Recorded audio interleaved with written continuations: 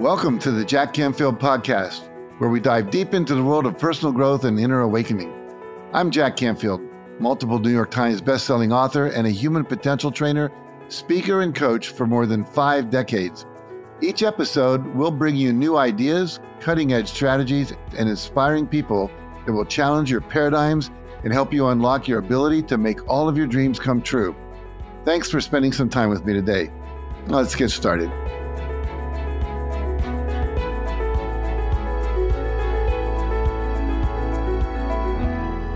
Welcome to the Jack Canfield Podcast. Today, I'm so happy to have a truly remarkable and inspiring guest, Anita Moorjani. Now, Anita is an international speaker and the New York Times bestselling author of several impactful books, including Dying to Be Me, What If This Is Heaven, and Sensitive is the New Strong. Now, Anita's incredible journey began when she was diagnosed with cancer and fought a courageous 4-year battle before slipping into a coma.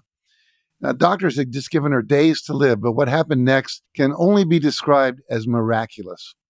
During her near-death experience, Anita was enveloped by a sense of unconditional love, and after 30 hours, she regained consciousness with a profound understanding of why she had developed cancer.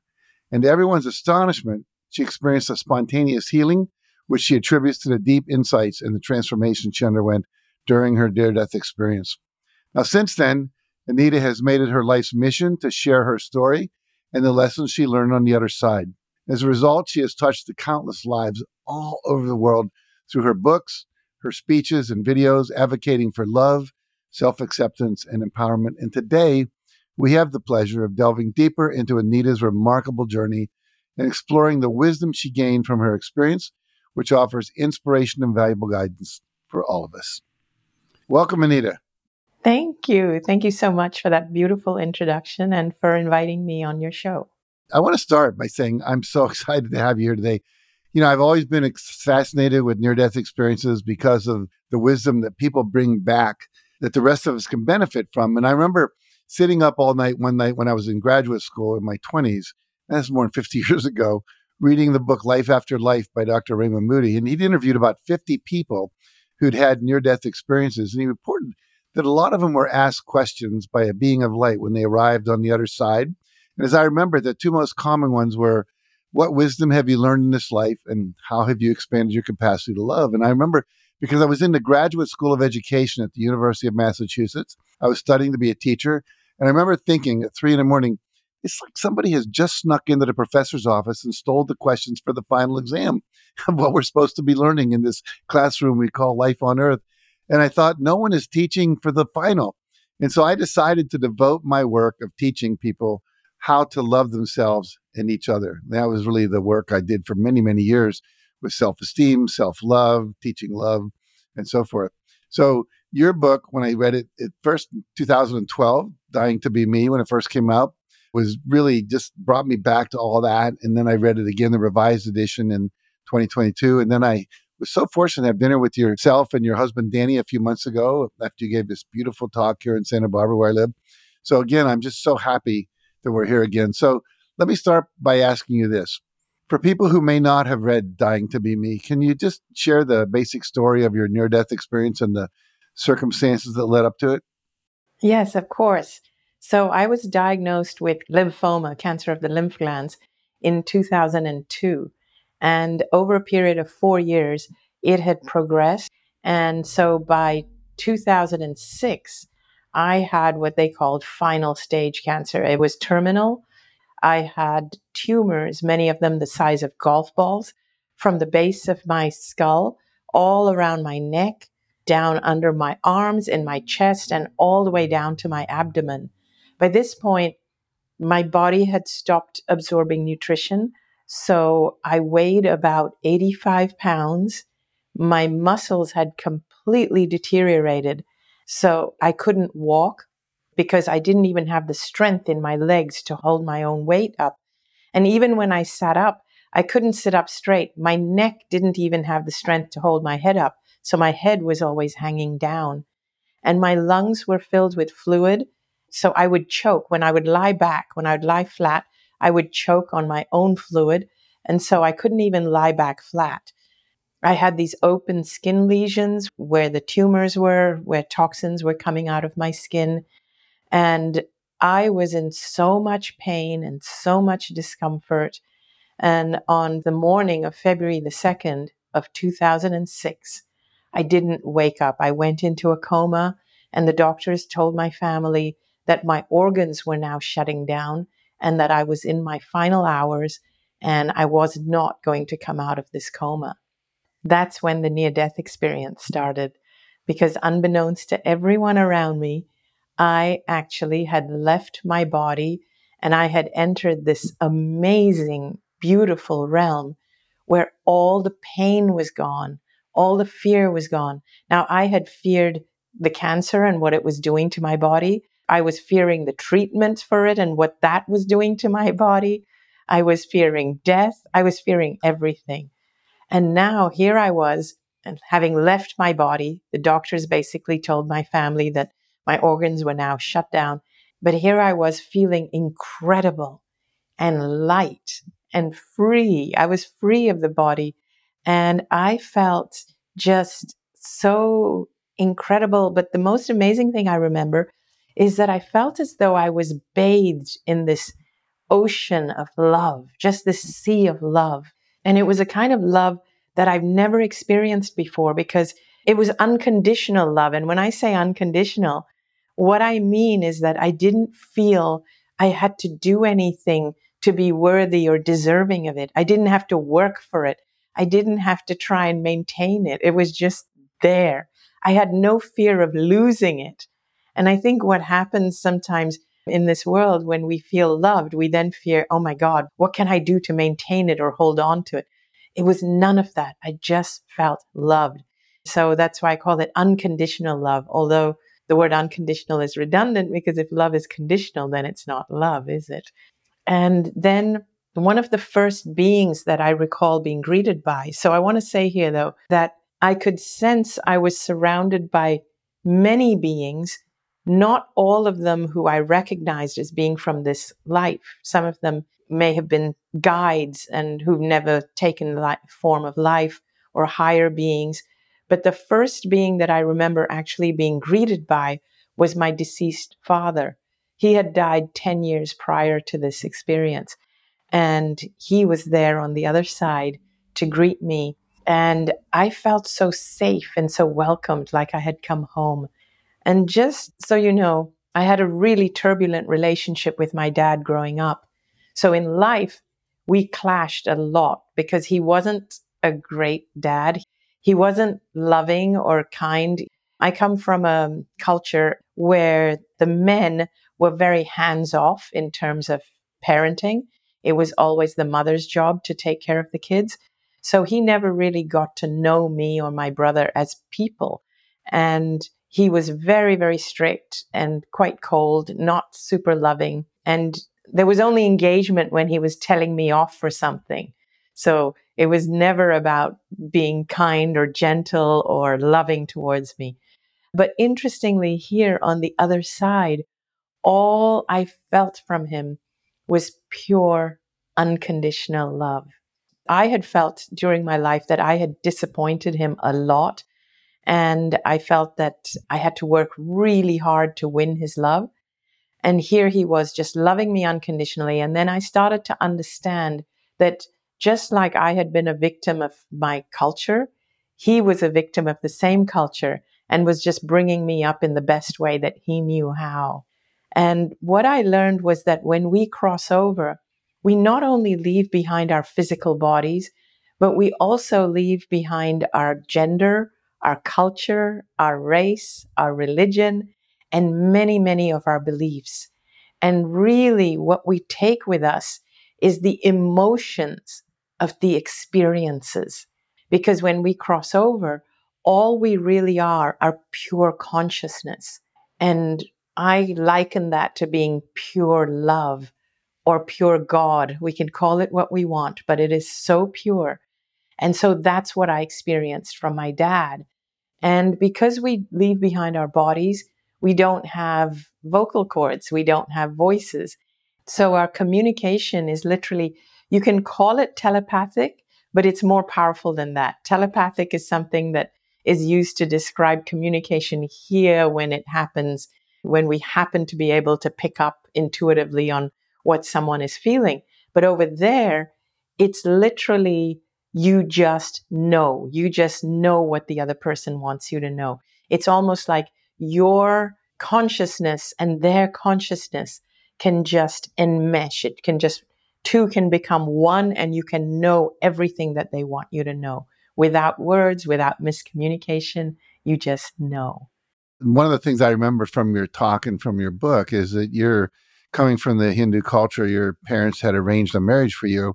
You didn't want to get married to that person. You didn't want to go live in the house. I know in that tradition, you go live in the house of the mother of the person you marry, and then you're under their control, if you will. And you didn't want to do that. And I know that for your father, it was like almost like he disowned you. I mean, pretty difficult, wasn't it? Yeah, it was a really challenging time because I rebelled against getting an arranged marriage. I grew up in Hong Kong. I went to a British school. And so most of my peers, my friends, were British. But we had a group of Indian friends who we met at the temple because my parents would go to the Hindu temple every week and I would go with them. And so as I grew up, I was being groomed for an arranged marriage, as were my Indian friends. But I rebelled against it. I wanted to I wanted to be independent. I wanted to work, I wanted to have a career, I wanted to travel the world. But in my culture, women don't do that, especially not at that time. You just didn't do that. You were expected to be groomed for a marriage, and your dad takes care of you and you don't leave home until you're married. And after you're married, your husband and his parents take care of you. So you're expected to live with his parents. So slowly, all my Western friends, my British friends, went on to university and careers. And my Indian friends all succumbed to arranged marriages. So I was the only one left. So I got really lonely. And so I was always met with the disapproval of my dad because it was like he was disappointed in me. Like he couldn't understand why he couldn't get me married when all his friends, all their daughters were all married off. And so they were constantly trying to introduce me to Indian men of my age, of marriageable age. And I was just not interested. Finally, because I was so lonely and because all my friends were married and I felt there's something wrong with me, I succumbed and said yes. After I was engaged, I realized that I would not be allowed to work. I wanted to go back to school and study. They would not let me do that. They said, you can't work, you can't study, you have to be a stay at home housewife, and you're going to learn to cook and you're going to learn to clean and you're going to live with his parents and you're going to learn to go to the temple 2 times or 3 times a week. And I just didn't want that life. I thought, I can't do this for the rest of my life. And 3 days before the wedding, and if you know anything about Indian weddings, they're like 7 days long. The venues were booked, the bands were booked, the elephants were booked, like everything. And everybody had flown in from all over the world for the wedding. And 3 days before the wedding, I ran away. I ran away and hid out at a friend's house, which brought a lot of shame to the family I was supposed to marry into and to my own family. After that, I was ostracized by the community because basically it's like, who do you think you are to do something like this and to shame a family like that? And so I was ostracized. And also in my culture, the gender disparity, especially at that time, was very stark. A woman's worth is measured by how valuable she is to the men in her life. And your worth is also measured by how good you are at housework. And that was not one of my fortes. I'm not great at housework, and I didn't want that to be the focus of my life. Well, I want to acknowledge you for having more courage than I did. I knew about 5 days before my wedding that I was marrying the wrong woman. You know, it started when I took my first wife home, and my mother, after she met her, went into her bedroom, and I went in and she was crying. I said, "Why are you crying?" She said, "She'll never be able to make you happy. I know you." And of course, no, you don't. I love this woman. But then I realized, and we had invited 150 people to this wedding. They had all made reservations, hotels, the venue was taken, etc. And I got married. I didn't have the courage to do what you did. So good on you for that one. However, I think what's interesting is that you did make that move. You did stand up for what you wanted. And yet, as you went to the other side in your near-death experience and you realize what had been causing you the cancer, that was the opposite of what you actually did in that moment. So talk about that. Talk about the realization you had that made you realize, oh, good, this is why I contracted this. This is what was going on with my body. And then why you decided to come back and to share that message so strongly with people. Yes. So even though I had made that decision to run away, I still felt deep down that it was my fault. I held the guilt. I would go out of my way to prove to people that I'm not that person they think I am for doing that because I was so ostracized in my culture. I had men from my culture who I would meet who would say, nobody's going to marry you. And what's wrong with housework? Who do you think you are? All women do housework and things like that. And it was always all women do housework.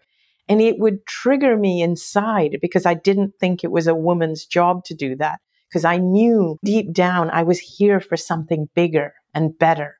But I didn't have the courage to follow through and do anything. I still stayed within the bounds or the boundaries of my culture and put up with the ostracizing. The number of times I was told when people would introduce me to guys who were maybe a lot older than me, who had had several marriages, and nothing wrong with that. I have no judgment against that.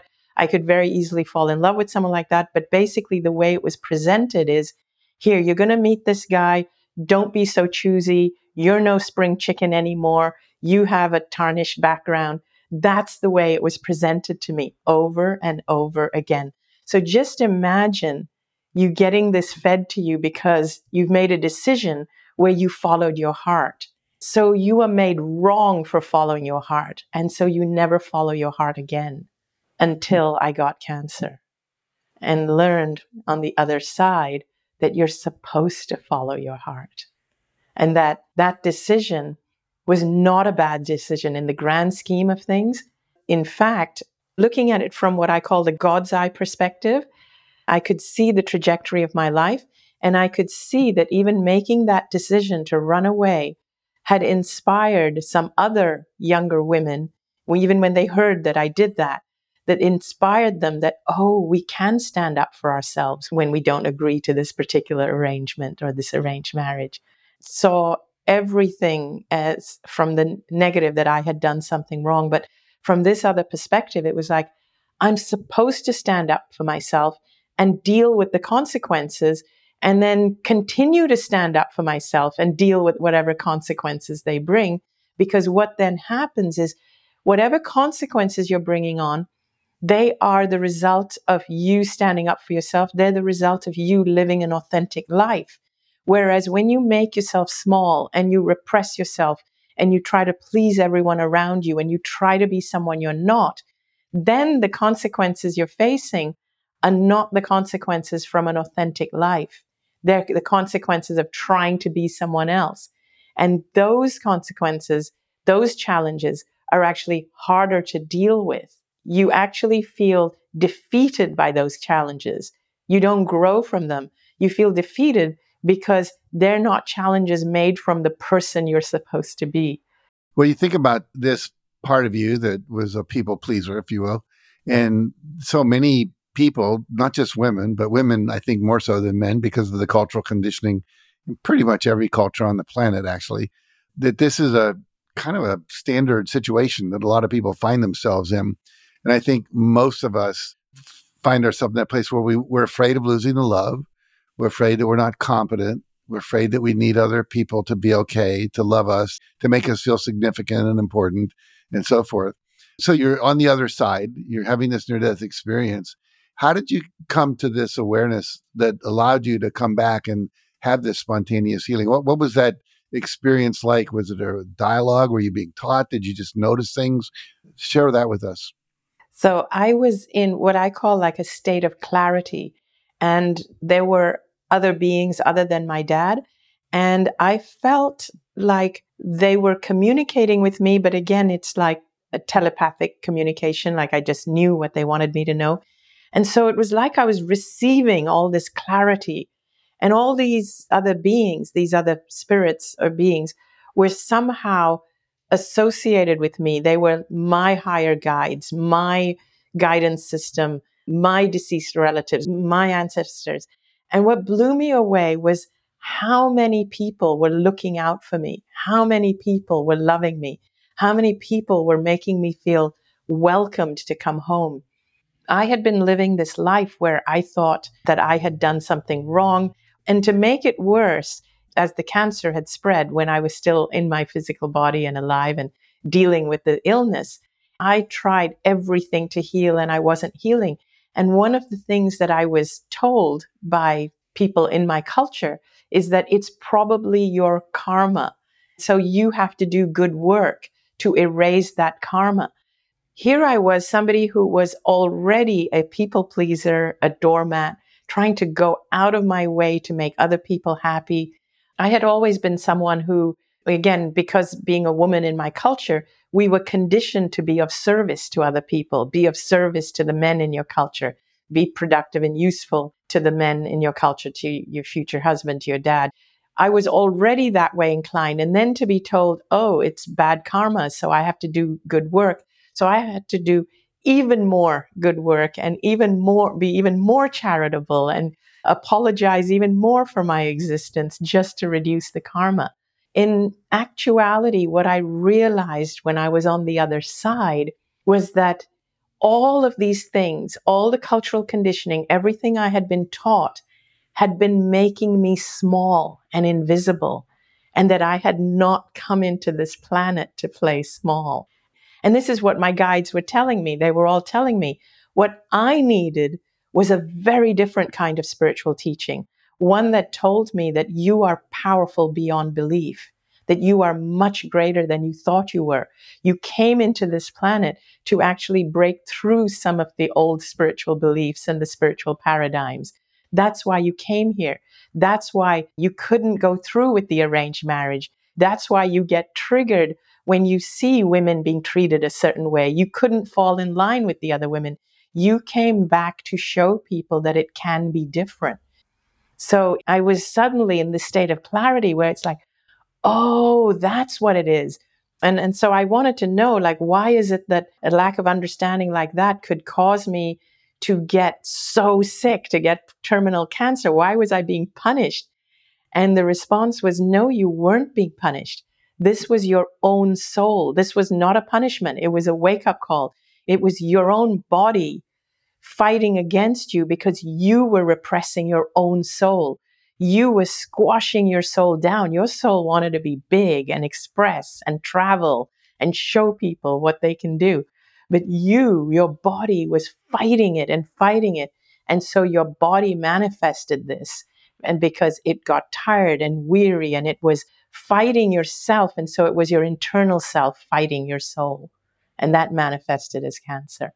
You make a distinction, and I think you're talking about it right now, about the difference between trying to cure a symptom, which your body had called cancer, and healing your life. Can you talk about that? Yes, absolutely. So I believe that when you're suffering from something that is a chronic condition, whether it's like what we diagnose as cancer, I mean, I don't think cancer in most cases is actually a medical disease. I think it's a spiritual disease.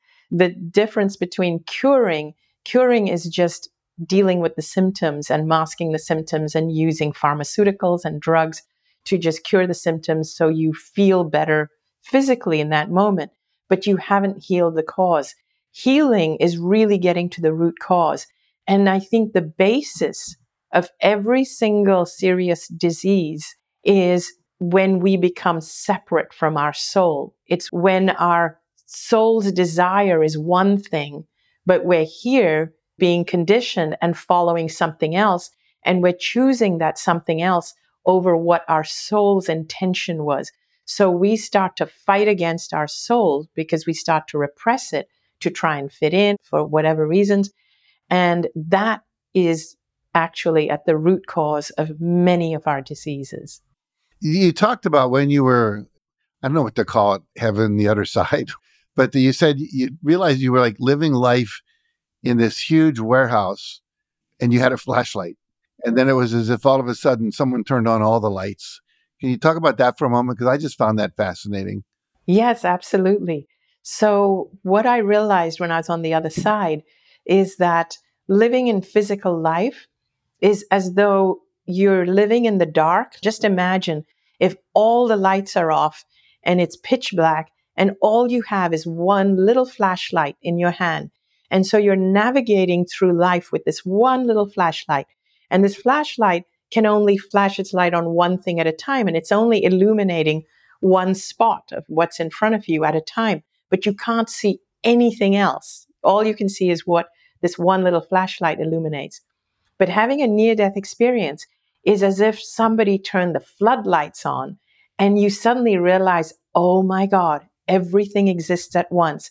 And if you imagine, just imagine a warehouse that is so huge that you can't see the end of the warehouse, but it's filled from floor to ceiling and really high ceilings, floor to ceiling with these shelves and just all these racks and racks and shelves, rows and rows of them. And they're filled with all kinds of different things, some wonderful, beautiful things, some fun things, and some not so beautiful things, some scary things, like just all kinds of things. And they all exist all at once. So now you realize that everything exists simultaneously: the bad, the good, the messy, the ugly, the scary, the not scary, the joyful. Everything exists simultaneously. But when the lights are off and you are looking at life with just the one flashlight, all you see is one thing at a time. And when you only see one thing at a time, you assume that one thing is reality. So if all you can see right now is fear or sadness, you think, wow, life is really sad, or life is so fearful, or life sucks. We say that. But in actuality, that's not the case. It's just that our flashlight is focused on that right now. And we have to learn how to shift the focus of the flashlight. And that's something most people are not taught. We're not taught that in school. And I think that is one of the most valuable lessons that we can learn, is that we can shift the focus. Okay, so you're my teacher. I'm in high school. You're going to teach me how to shift my flashlight. What would you tell me to do? I would start with a little exercise, and I don't know how effective this will be on video, but it kind of gets the point across. So if I ask you, Jack, to look around your room, and this may or may not work for you because you're familiar with the room you're in, but look around your room and identify as many things in the room you're in that are blue in color. Now look around. Now, what I'd like you to do is I'd like you to close your eyes, and I'd like you to recall as many things in the room that are red. Can you think of anything? I actually can think of only one thing, but you're right. There are many red things in the room. Yeah, open your eyes and look around. Are there a lot of red things you missed? Yeah, totally. A lot, right? A lot more than you thought. Yeah, at least 7 things I'm seeing just real quickly. Yep, Possibly more red things than blue things, maybe. there are actually. So, what just happened there is you were told to focus on one thing. And so that's all you saw. And that's all you recalled. And that's what the media does to us every day. They tell us to focus on certain things. So, what I would teach people is you have to condition yourself to focus on the things that bring you joy. And I would ask them to actually look for media that brings them joy and look for things that do that. And you have to consciously focus on it because the world isn't doing it for you. But eventually, if that's what kids learn and if that's what we get conditioned to do, the media that focuses on the negative will start to lose viewers. Okay, that was very powerful little exercise. Thank you for that. I think that we do. We get stuck in the habits of watching the same news show or reading the same paper or surrounding ourselves with so much negativity it's in the environment. I remember my first mentor, W. Clement Stone, who was a friend of Napoleon Hill, who wrote that famous book, Think and Grow Rich. He started this company and he was selling insurance, and he would take $10 down and trust people to pay him like $10 a month for these policies. And he said, Jack, you have to realize 99% of the people on the planet are good people. They pay their bills. They love their children. There are people who out there, they'll kill you, they'll rob from you, they'll do terrible things, but they're the minority. And the problem with the news is the news always focuses on what's abnormal. The flood is not normal. The murder is not normal. The war is not normal. And so we're focusing on all that negative, not normal stuff when there's so much around us, the red stuff, if you will, that is uplifting and potentially good. I only listen to 5 channels on my Sirius XM radio. They're all the comedy channels. Oh, that's good. I love that. I want to ask you, you wrote another book on the concept of being an empath, which you realized you were. And I want you to talk about that for a few moments. My wife is an empath. And for years, and this is, I read the 5 love languages, which is like I'm a nurturing touch is my love language. Hers is quality time. She likes to be listened to. And I say, nod and say, tell me more. And she feels loved. But I always thought there's something wrong with my wife. She needs to become more like me.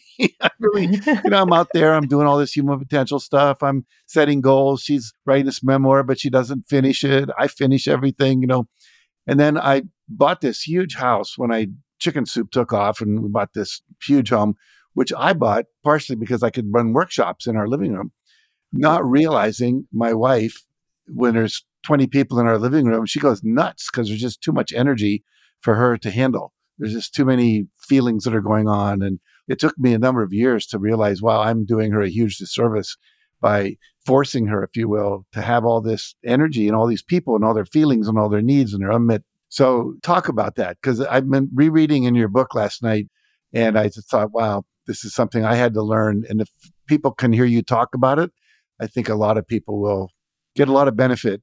Absolutely. So, one of the things I discovered after I healed from the cancer, and after, in fact, it was even after my first book, Dying to Be Me, came out, and I was sharing my story and out there in the public eye. And I started to notice that I was getting very, very depleted and worn down and run down again. And I thought, oh, this is interesting because I love sharing the story. I love teaching it. I love doing what I'm doing. Why am I getting run down? And then somebody just suggested to me, they said, you're an empath. And I'm going back about 10 years. That word wasn't as commonly used at that time. So I started to research everything I could about being an empath, and I related to it. I realized what was happening is when we share messages like this, and me, I was talking about dying from cancer and healing from cancer, I was attracting a lot of people who were sick in my audience, and I was absorbing their energy. So, what an empath is, what I started to learn is that an empath is somebody who feels other people's energies, who feels their emotions. So, the way I describe it and the way I've described it in the book is I think of being an empath on a sliding scale. Everybody has some level of empathy, unless you're all the way at the other end, a sociopath. But again, there's very, very, very few people who would be all the way on that end. So we're going to assume everybody that we deal with in our lives has a level of empathy. But on this sliding scale, there are people who are on the high end, so we call them highly sensitive. And someone who is highly sensitive is still, I'm not at the top end. So at the top end of the scale is a full blown empath. Now, it doesn't make you better or worse because of whatever you are. So it's not saying the more of an empath you are, you're better. In fact, sometimes it can be debilitating, as I'm sure you've realized with your wife, because that's what I realized for me. I have to be really careful not to get so absorbed in people's emotions that I get sick. So basically, at the full blown, you're an empath. Just a pip below, you're highly sensitive, and then you're just sensitive, and then you're sensitive with some empathy. But when somebody is sensitive and they have empathy, you make really great nurses and caregivers because you sense what the other person needs and you're able to give it to them, and you have empathy and you're able to give it to them, and you're of service in a really positive way. What full-blown empaths have to be careful of is that their desire is to be of service to these people because they're very sensitive, they have a lot of empathy, but that empath quality makes them actually feel what the person they're helping is feeling.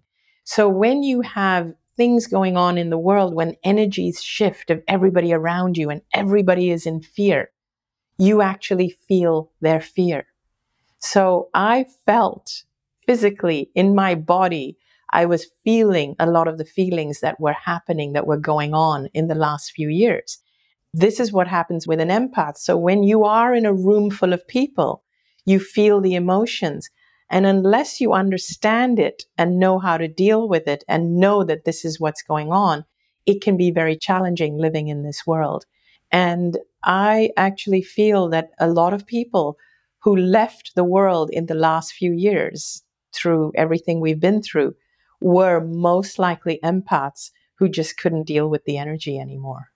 Now, you, in your book, you talk about three things that people can do if they are an empath. You talk about undoing, loving yourself, deepening your intuition. Can you unpack that a little bit? Sure. So, one of the keys that I always impart is that you really need to love yourself and make that a priority.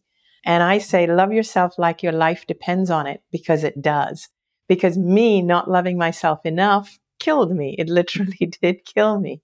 And the reason I share what I share is because I don't want you to have to get to that stage to learn this. I think it should be taught in schools. And when I came back from the near death experience, one of my first thoughts was, why did I have to die to learn this? I mean, we're not supposed to come back after we die. What's the point of learning it at death? And then I realized we actually know it when we're born, but it gets conditioned out of us. And that is really to love yourself like your life depends on it. And what does it mean to love yourself? It means realizing that you are an expression of God. You see, I grew up, and if you are an empath, so this is really for people who are empaths, who are sensitive, who are intuitive, who are empathic. Most people who have those kinds of feelings, we are already service oriented. It's our nature. It's almost like for us to feel alive in this world, we have to be serving in some way. We love that feeling. And so we don't need to be told that it's selfish and like it's better to give than to receive, and it's selfish to look after yourself. We don't need to be told those things. It's actually a given. So what we need to be told is that we need to look after ourselves. We need to expand our own energies. And so I had always learned that I had to be of service, that it's a good to be of service. It's better to give than to receive. And I'd always learned to see God in other people's eyes. The thing that I realized when I died was that I had never learned to see God in my own eyes. And that for me was the biggest takeaway, the biggest lesson, the biggest aha is that, oh, I am God as well. Just like I can identify God in everybody I encounter and speak to, I can look at Jack's eyes and see God in his eyes. I have to look in the mirror and see God in my eyes and know that even I'm here for a special purpose and a special reason. Even I matter. So I don't need to succumb and to bury myself to honor someone else. I can honor myself and then honor other people from that space. You said something in your book about, I want to talk about love for a minute. You said, God is not a being, God is a state of being. Heaven is not a place or a location, it's a state of being. So, this idea that you are, because you said, I am God, and you're not all of God. One drop of water is not all of the ocean, but it is ocean. And when you realize that that state of being exists naturally within you, and then you just acknowledge it, you become aware of it, you become present to it, as you did when you like look into your eyes and realize, wow, that's God looking back at me as well. That's a profound awareness, because I think most people, unfortunately, project God out onto this bearded old guy up in the sky and don't realize that it's more a state of being than it is a person. Yeah, it's absolutely a state of being. It's something that you have with you. You are it, and even heaven. And so, my message to people would be, when people say, I'm looking forward to going to heaven, I'm looking forward to what awaits me on the other side, or when the things they do on this side is for the purpose of creating a better afterlife or better karma for the afterlife, you don't need to do that. We came here to do it here. The intention that we came with was to bring a piece of that here and see how we can actually live the way we live there, in that state of joy, in that state of godness. We came to experiment to see if we can do it here while here in this state of duality.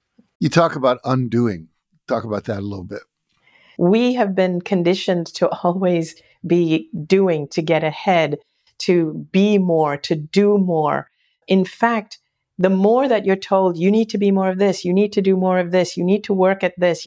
One of the issues I have with that is that that mindset in itself makes you feel that there's something wrong with you. That mindset is sending yourself the message that you have to work on yourself, that you're not lovable as you are, and that you're flawed and there's something wrong with you. And sometimes that mindset itself is the problem. So undoing to me means actually undoing all the work, all the layers that you've added to try and be something, to try and be better, and just stripping off the layers and just getting to know yourself, your soul, raw for who it is, for who it came here to be. And also, it's about being unafraid to be seen as you. I used to talk a lot about undoing because we live in a culture where people are always doing, doing, doing. But in actuality, it's about seeing perfection in who you are. Now, there's a difference between doing and growing. So you will always grow. So undoing or not constantly improving yourself doesn't mean that you're going to be stagnant.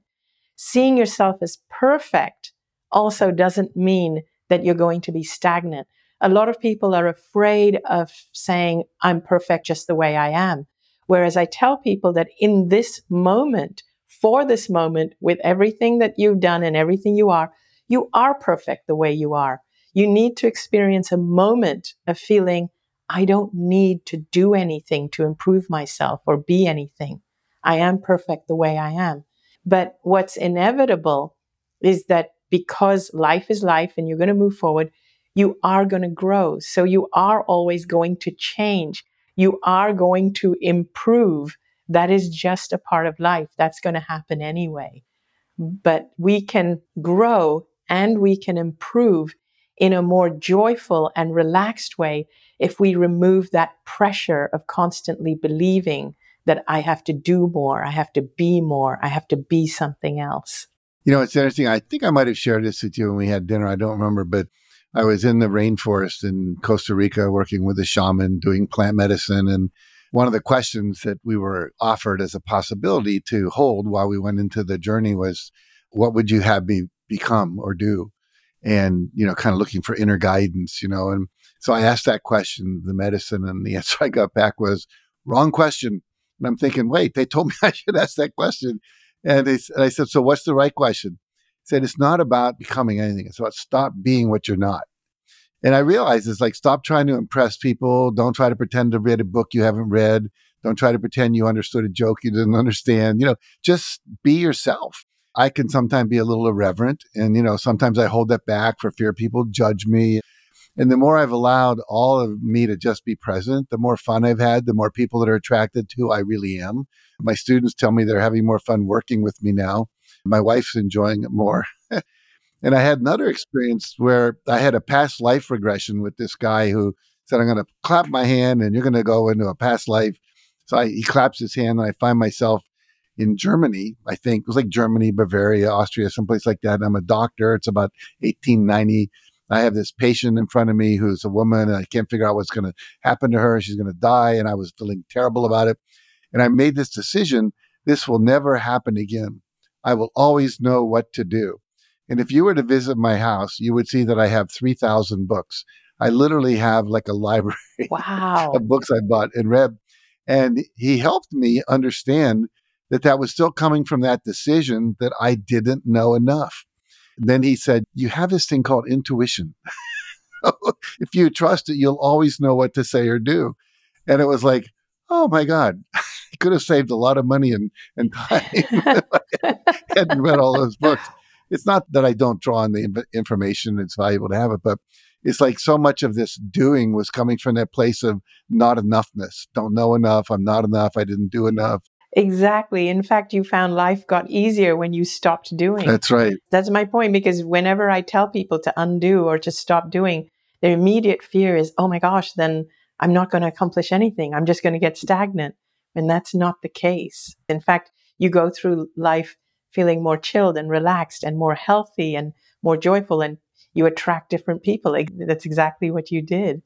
And also, in regards to the books and knowledge and everything, of course, there's value in books and everything. But one of the things that I learned when I was there is that we are extremely intuitive and tuned in, and our guides are trying to communicate with us all the time. And in fact, we all have access to what I now call the infinite net, which is much more powerful than the internet. Wait, I love that. Say that again. The infinite net. I love it. Yeah, the infinite net, because your guides are communicating with you, and your guides have access to all the other souls and beings that have ever lived, and through their network, the guides networks with other guides, it literally is the infinite net. So you will always be given the information you need, but you just have to listen and tune into it.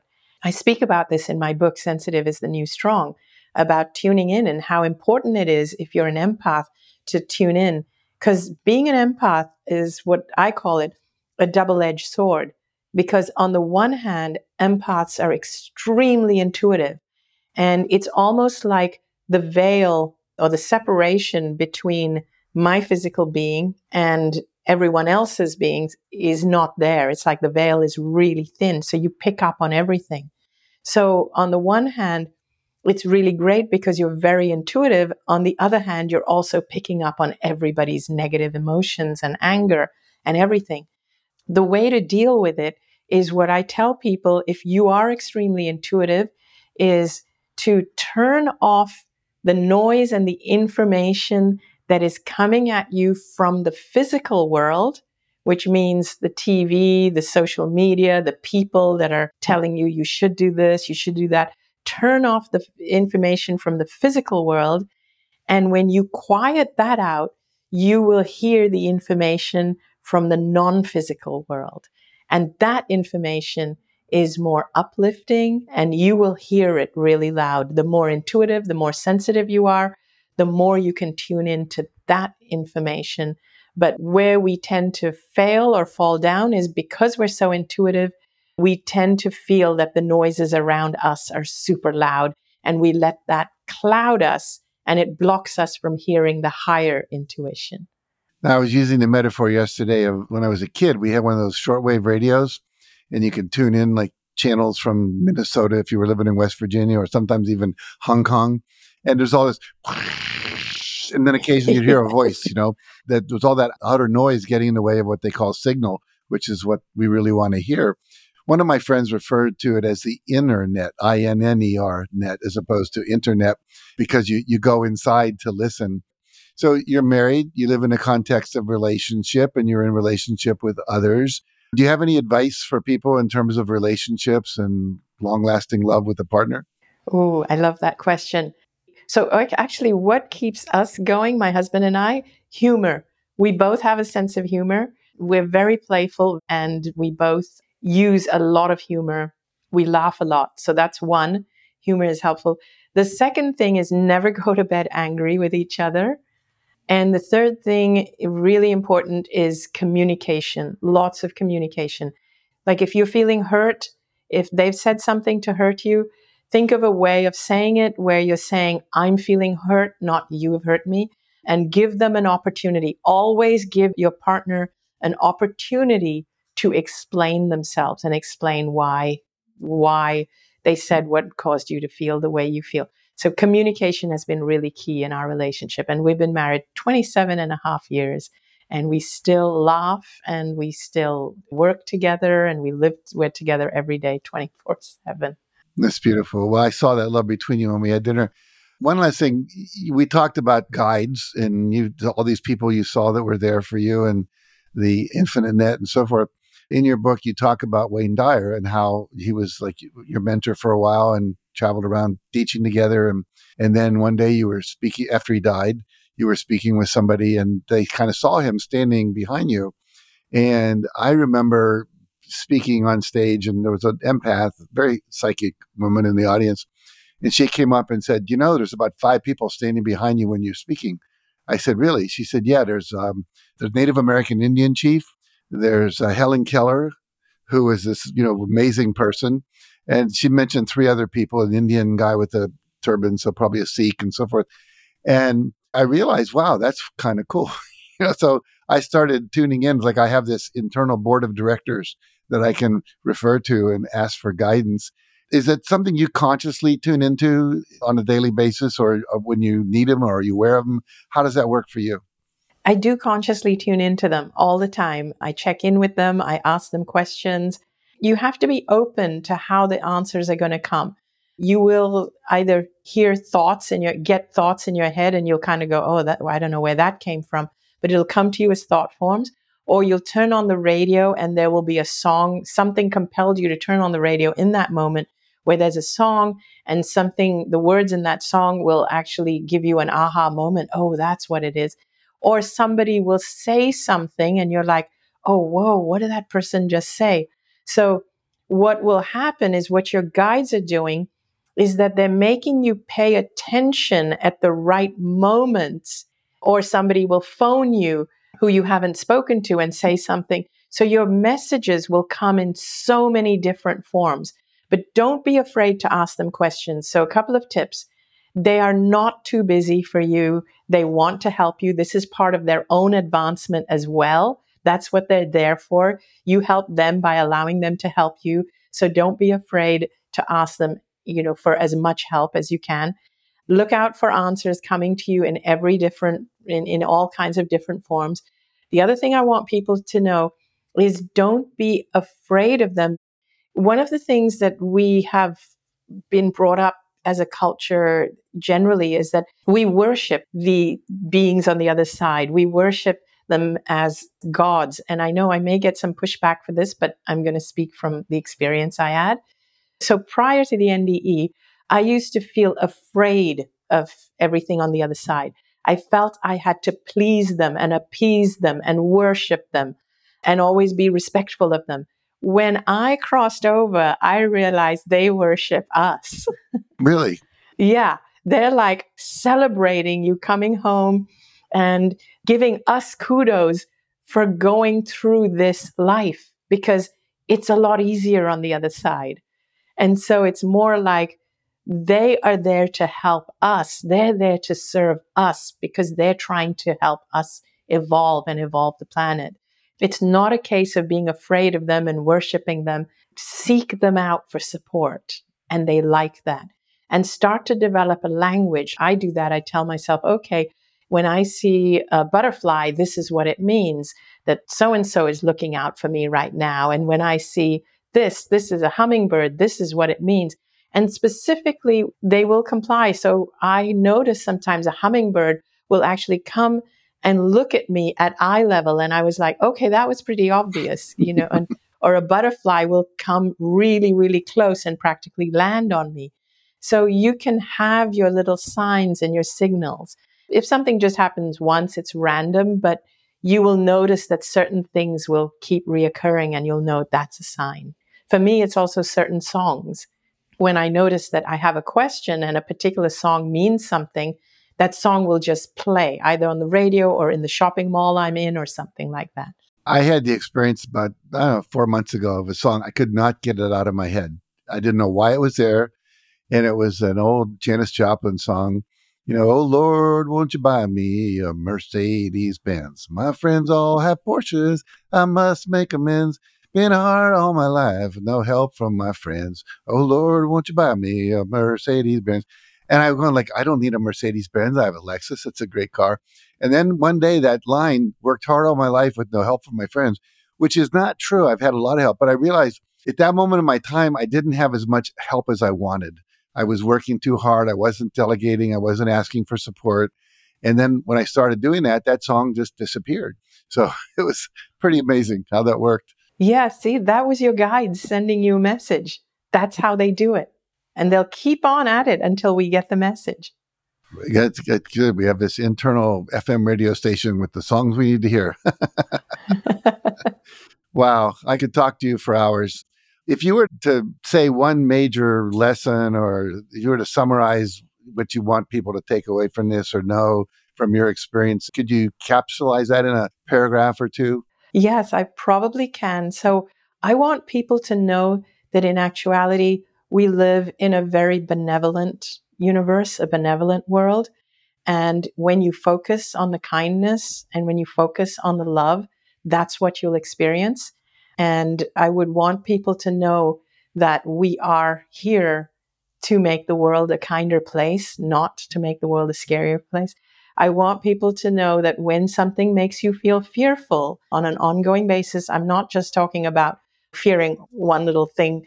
I'm talking about if something is constantly making you feel fearful all the time, run away from it. Seek out joy, seek out love, seek out kindness, be kind. And when you seek those things out, that's what you will manifest in the world. And because we're all connected, you will be helping to make the world a better place. That's so good. Well, thank you so much for joining us, Anita. I really appreciate it. I appreciate you, your work, your books.